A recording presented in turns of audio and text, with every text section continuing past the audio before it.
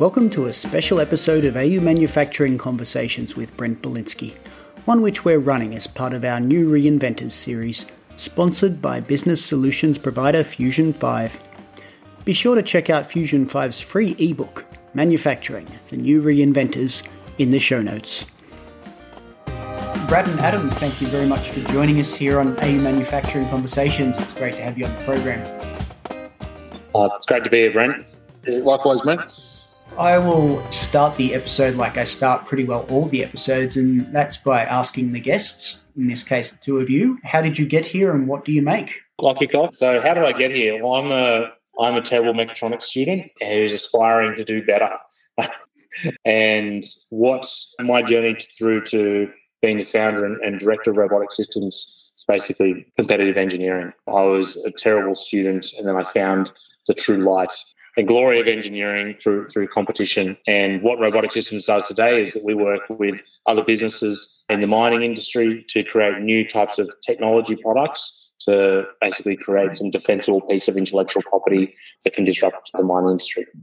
Yeah, and I've come from a traditional IT and telco background the last 25 years.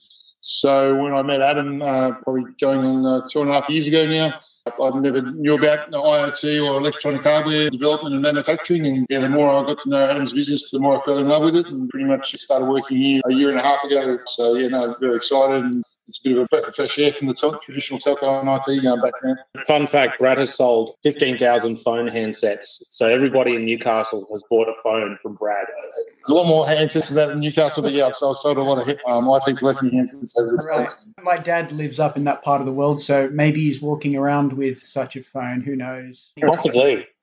That was a long time ago. I think most of them have been retired now. So anyway, just for listeners' sake, give us a sense of timeline. When did Robotic Systems get started? A sense of history of the company, please. What did you start doing, and what are you doing now, and over what sort of time period did that happen? Yeah, so basically the company started in 2012. So it started with me in my parents' garage with a handful of projects. Basically, one thing led to another. It's the only way I can really describe it. And I got basically a major contract here in Newcastle with a company called Robotic Mining. And that was kind of like my big break. That got me the opportunity to onboard my first team member. And, fast forward to today, we're a team of 18 engineers and scientists and artists taking on some pretty serious problems in mining. And is it exclusively mining, or just the meaningful share of it is in mining with a few other things as they come up? Pretty much that. That's the target. So we work with many industries, but we target all of our marketing and messaging to the mining industry. And we've largely built a business around creating new mining tech. And the reason for that is it's basically easier to solve the problem for one particular vertical, and you can do a really good job of that vertical, than it is to kind of solve the problem generically for many industries. Like, for instance, it's not within our capability to design a consumer product, for instance, or something that's not going to get used as part of an industrial process. So, we don't take on anything outside of those areas. That's mining's our main focus for where our target market is. But along the way, we've picked up ag tech, we've picked up transport, manufacturing opportunities, utilities opportunities. So even though we're focusing our marketing and our go-to-market on mining, we still cover a lot of different industries. So we've found that I think we're up to onboarding our 6th and 7th customers now after manufacturing since Christmas. And that's again across a wide range of vertical markets. You'll catch us around at many events, but you'll only find us spending money on mining events. So I guess that's probably the easiest way to say it. A marketing or any other budget is a finite thing, so you have to be careful where you spend. Yep, exactly. Adam, you mentioned earlier in some of your material mentions you're a mix of engineers, scientists and artists. I'm really interested in how the artistic side figures in. Obviously, there's an element to any well-balanced company that has a range of viewpoints. There's a arty element for whatever it's worth and however it's understood. Tell me about yours. Yeah, so the arts component is actually probably one of the biggest components of what we're doing, and I'll just unpack why. So when I say artistic, we've got within the team sets software engineers, electronics guys, and industrial designers. And the industrial design, and we don't really have mechanical engineers. And the reason is because our customers interact with the physical form of the products that they get us to develop. And the first thing they see is how these things look and feel. And so for a lot of the stuff that we're building, the mechanical engineering side of things really isn't that big of a deal. What's a bigger driver for the customer is how they feel when they see the product. And that's where the artistic component comes into it. And to be honest, out of all of the disciplines that we have here, the artists get the biggest compliments and capture the attention from the customers the most, because that's how they interact with the products. And the customers don't care about the software or the electronics. They don't actually give a single shit about that unless it doesn't work, in which case they really care, but they love the artistic component of it. So that's why I say engineers, scientists, and artists. Okay. Yeah. We just had a customer recently who requested a 3D printout of the actual final product so they can go and then sell that to the market. And they said that was probably one of the most important parts of their pre-sale process, was actually having something that really looked nice and that people could actually tangibly see and feel. We're talking now, and we'll probably run this story as part of a little mini-series we're doing on the new reinventors. It's themed. It's going to be around companies that have pivoted in one way or another. And I'd like to hear your story, because I understand what you're doing now is not exactly what you were doing when you started out.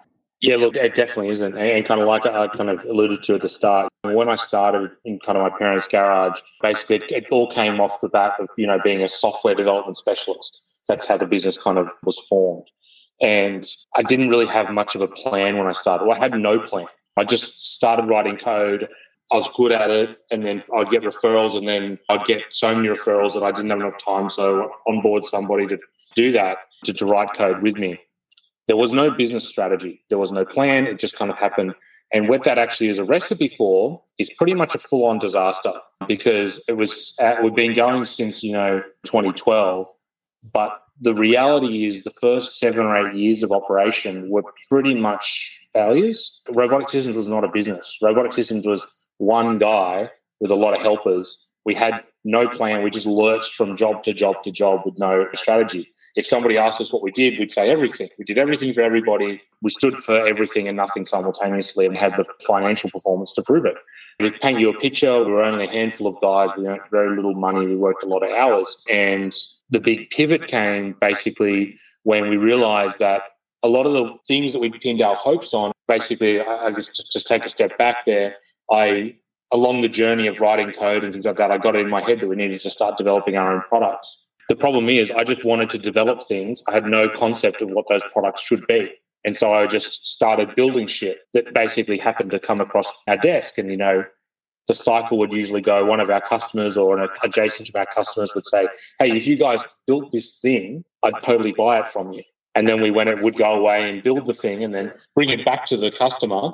And then basically they'd say, I'm not really that interested in this thing. And that'd kind of be the end of it. So then you're kind of left with this thing you've half built. You don't really know what to do with it. So you kind of keep going. And the sunken cost fallacy sets in. And essentially that went on for years and years and years, about 7 or 8 years of doing that. And we kind of hit rock bottom and realized, we were earning $50,000 a year each. We're over 30 years old. We're doing all this crazy technical work. And, really that's not right. Something's seriously wrong with this. And so it was at that moment we really evaluated what we actually do and really had to go away and basically sit on top of a mountain and take some acid and try to work out what the point of my life and the business actually was, because this is not it. I can't keep going like this. And kind of taking that time and that mountaintop acid path led me to what we actually do today, and realised that we have done some good work over the years. The problem was the way in which we were selling it was wrong. It was very wrong. And what we needed to sell was not the products that we were building. We needed to stop doing that. We needed to start selling the journey of product development for people that actually had a real fucking problem. And that was what the big pivot was 3 years ago now. So that actually led us to the point of being awarded the 77th fastest growing hardware business in APAC by Deloitte, getting 4 patents, all that sort of good stuff came from that pivot. So the history of the business in summary has been mostly failure and then recent success. I like to say 7 years of hard learnings and 3 years of acceleration. So we've gone from 4 staff 3 years ago to 18 today. We've hired actually 6 staff since Christmas. So I've had a really good growth period and had really good success. When I first met Adam, I had to always pull out the Steve Jobs famous quote of, as an entrepreneur, you need to fail to succeed. And obviously the first 6 or 7 years I've got attributed to that, but we've really turned the company around and we're doing some really great things across Australia at the moment. Yeah. So a lot of just crying in the shower, not really knowing what to do. That's the secret to success. We've all been there, and we've all, well, not to speak for everyone, but many of us have done the vision quest thing as well, and that could be beneficial for sure, whether it's acid in a mountaintop or mushrooms in a forest, you pick your own path. Whatever. Yeah, that's it. It's a beauty. We do not endorse drugs on this podcast, for the record. So, unless you're on a vision quest. Yeah, well, time and a place. So we've done the pivot. So tell me about the business-to-business focus now, and how does it work? You've got a thing you do well. You've identified that after all the pain and suffering. And what happens now? A customer comes to you. They have a problem. You say, okay, we can do that. We can't do that. This is not a real problem. Excuse me. How does the process work? So basically what we do is somebody comes to us with a crazy idea or business case that they've got. And the first thing that we do is we actually run them through a validation process to actually validate if their idea is actually any good. And I basically take all the learnings from the projects that we've had success with and projects that have been abject failure, specifically a lot of the ones that I was doing when I was coming up with my own product ideas, and basically use that process to validate if this customer should actually build this thing. And we spend most of the first initial month or so working with somebody on the business case, because that is the most important part of it. The tech is kind of secondary. And we spend a lot of time kind of shifting our customers' focus from being, rather than let's just jump in and start building something right now, okay, let's actually spin it around and we're going to start talking about the business case. And so we do 5 weeks of business case development and product design, and then we go into an actual execution phase. So that's on the design side of the business. So on the manufacturing side, we have a very similar process where we come in and assess a person's prototype if they bring us a prototype. Well, the other thing we're getting quite often now is companies coming to about 90% of their development, and they need help to take them that final 10% to productization. So if people bring us a prototype, we need to actually set it to TRL 6 or 7 before we onboard it into manufacturing. And then we onboard it into our manufacturing, so we create assets around production and ordering and all those systems that we've put in place now to make it a repeatable and scalable manufacturing product. And then the other thing we're finding, a lot of people coming to us at the moment, as I said, was that 90% of product development. So they want us to help them take it from that 90% to actually a product. So we've got a slightly hybrid approach now for that as well. So we can help people productize whatever they're trying to develop. And then we've got a systemized process to bring them on board as well. So you're not actually manufacturing in-house in a sort of assembly type sense. You're mainly getting processes and then handing them over to the customers so they can do a decent job of the production at their end. No. So basically, we're the part of the supply chain that we deliver is basically final assembly, QC, and logistics. So we're essentially the single throat to choke for the contract manufacturer of industrial tech. So we specialise in the final assembly and manufacture of low volume, high value pieces of industrial tech hardware. So what that looks like is under 100 units per year, things that have a fairly complicated manufacturing process with some sort of calibration at the end to ultimately become a piece of industrial/scientific equipment. And then we also provide warranty and support for that product as well, which is pretty different to most organisations we hear. So, yeah, we actually take full ownership of the product and then support of that product into the field. So some of our biggest customers, that's their biggest value point, is that we take ownership of their product and the support after it leaves our factory. We'd like to take another moment now to acknowledge our sponsor for this episode, Fusion 5. Be sure to check out Fusion 5's free ebook, Manufacturing, the New Reinventors, in the show notes. And so this may have been a question that was better asked towards the beginning of the episode, but we're here and you can't turn back time, etc. I've read some things about the Outback UAV challenge, and I'm always interested in the idea of engineering challenges because I can think of a short list of companies that have had their origins in such things. I wanted to know if you could talk us through the role of that in your professional life, please, Adam. Robotic Systems is one of those companies that's origins are rooted in competitive engineering. I think there's some essential ingredients that make engineering competitions unique in their ability to create the conditions for new businesses to spring out of. And I'll just kind of touch on a few of them. And just to asterisk all of this is from my personal perspective. Everybody's is going to be different. I'll give it from the perspective of a student that struggled to complete a mechatronics degree that's kind of ended up here. It's a competitive engineering is what got me started. And so the reason I kind of got so excited about the competitive engineering is because it gives you a goal which is kind of your own personal goal. It's different from like uni or work that is something that kind of has this very well-worn path you essentially have to step down exactly and kind of puts you exclusively in the driver's seat. And because it's your thing and it's a competition, you're motivated by only yourself to do it. So there's no cheating, there's no rushing through stuff. The timelines are generally quite long. And so what that allows you to do is if you want to learn something, for instance, for myself, it was software, it allowed me to set an objective of what I wanted to do and then dwell for as long as I wanted at the technical steps along the way.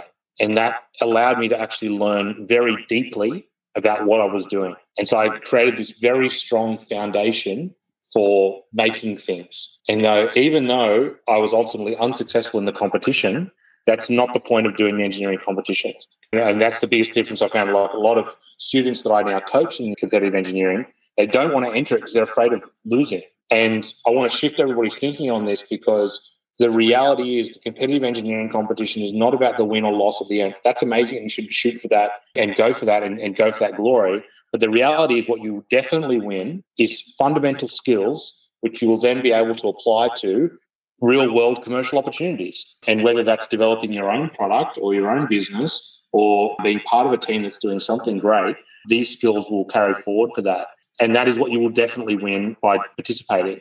So I think that's something that's overlooked, and I like to share it with everybody. Every industry group that I kind of come in contact with is shaking them down for some assistance in setting up the next engineering competition. We run them here in Newcastle, had really good success in raising Newcastle's profile, and I think that Australia could be known as the place of these high-profile engineering competitions. The guys in the States do it. They crush it. They put up $1 million prizes. They make these phenomenal competitions and they make this phenomenal technical development for their population. So I think there's something similar that could be done in Australia with their own flavour. And yeah, I think if anybody's wondering about getting involved in competitive engineering, there is no downside, particularly if whether you're a student or you're after university, there is no downside. It's all very approachable, and the worst thing you can do is not be in it because that's when you lose, you're guaranteed to lose. Anyway. Yeah, Adam presented to Careers Day last month at Newcastle University and was asked that question around how they can be better chances of employment, and gave them the same advice. Go out and get involved with the university, your teams, get their own projects going and that sort of stuff. So, really valuable advice for any up-and-coming uni student that's about to join the workforce as well. Or even people that are in work that want to level up that maybe aren't getting the opportunity in their current role. You don't have to be at uni to do these competitions. There are other competitions you can do. And you don't have to then wait for someone to tell you it's okay. You can just start doing it and then you can apply for a job somewhere else. So it's not just for students, it's for everybody. And so go for it. Yeah, if you're passionate about it, definitely shine through and employers will be able to see that as well. Yeah.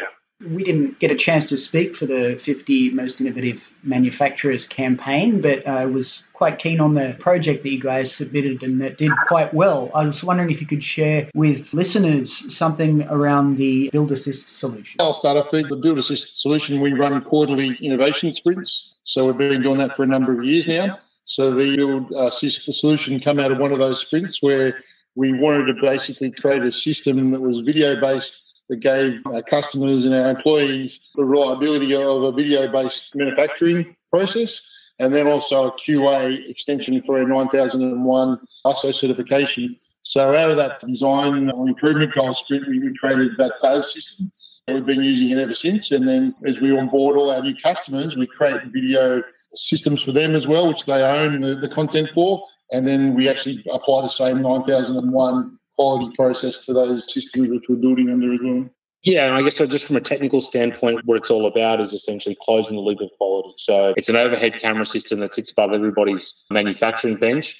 And as the guys move through their manufacturing processes, the cameras are automatically triggered and capture quality control images of the devices being built and synchronize those images against that particular device's serial number, against that particular manufacturing step, straight to the cloud and a customer-facing portal. Yeah, we've already used it a couple of times to determine whether it was a manufacturing issue whether it was a design fault or whether it was a user issue. We're able to ascertain by going back and look at the video footage and the quality ISO images that it was actually a design fault, and then it was actually someone else's design that they brought to us from manufacturer. So then they've gone and rectified the design fault and now fixed that problem. Without that system in place, they wouldn't have been able to probably easily identify that situation. Brad mentioned before the tape was running, there was a discussion we had on LinkedIn a while ago, that your team had been on a recent trip to Europe to install a new prototype for a customer. At the stage, you weren't able to talk about the project, but is this something you can talk about now, and are international projects a major part of your business? So I probably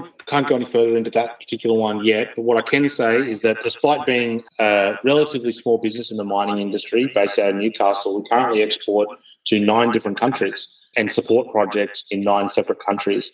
And the reason that kind of we are able to do that is all about mining as a global business. So all the tech that was being developed here in Australia has applications all over the world, and there's demand for it all over the world.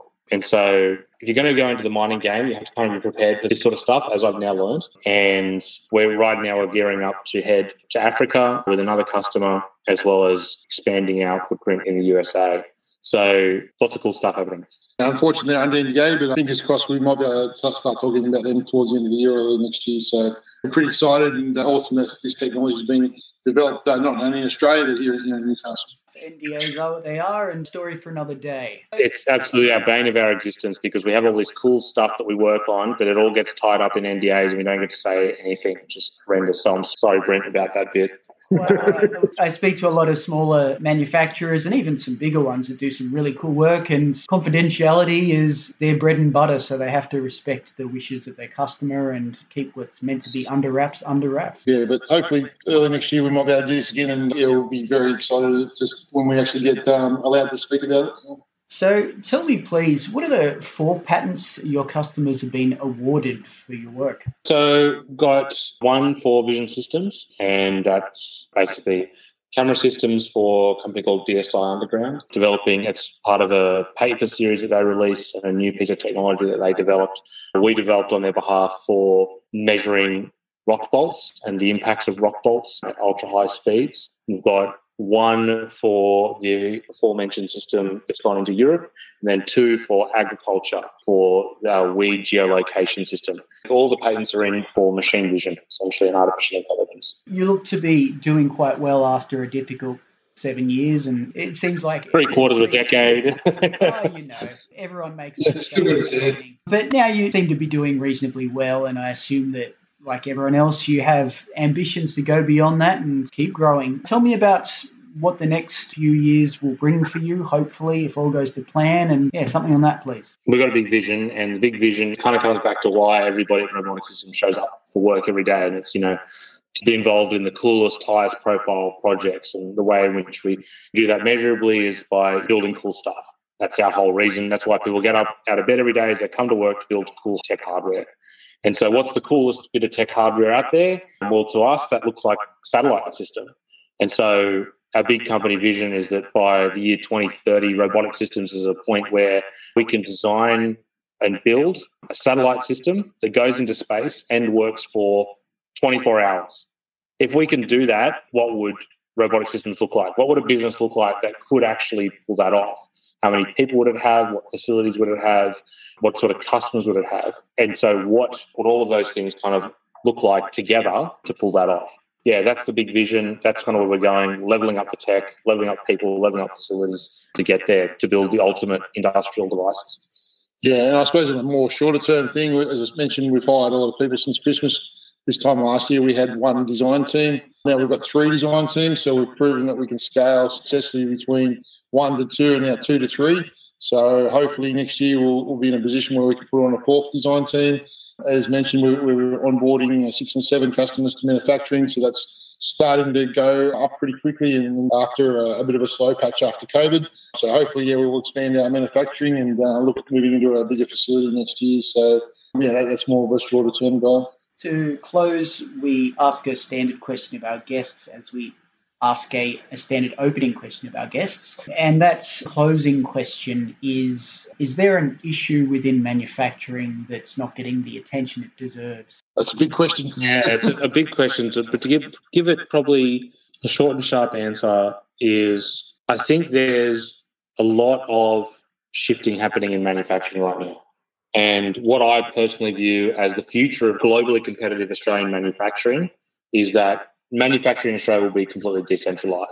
So smaller specialist houses focusing on nailing one part of the supply chain rather than kind of behemoth-sized companies trying to do everything for everybody with, a broad range of generalist assets. So I think what could get some more attention and policy support would be support for smaller manufacturers in Australia, not to necessarily grow to behemoth size, but rather to focus on one part of the supply chain. So what I mean by that is a CNC house that just is focused on nailing one part of the realm of the CNC world, not kind of trying to do everything for everybody, because that doesn't work. And so I think that some policy around that, I think, would really help us spread the word of what is actually a reality that works and kind of move us away from the legacy style manufacturing that's done in Australia. Yeah, so I was lucky enough to spend some time with Ed Husick last week, MP for Science and Industry, and we actually portrayed those exact sentiments to him, that I suppose most of the innovation and a lot of the companies that I've been exposed to around Australia are small businesses, typically under 20 or 30 people. So they're the ones that are doing the most innovation and doing the cool stuff. But yeah, they just need more support, I suppose, to get there. And, there's a big theme at the moment from government about manufacturing stuff back in Australia. And it's great to look at the big business, but obviously a lot of that pioneering innovation is coming from small businesses like us, and be interesting to see how that can be better supported and promoted. Well, guys, that's everything I want to ask you. So, Adam and Brad, it's been a pleasure. Thanks for taking the time. Yeah, no worries. Thank you for having us.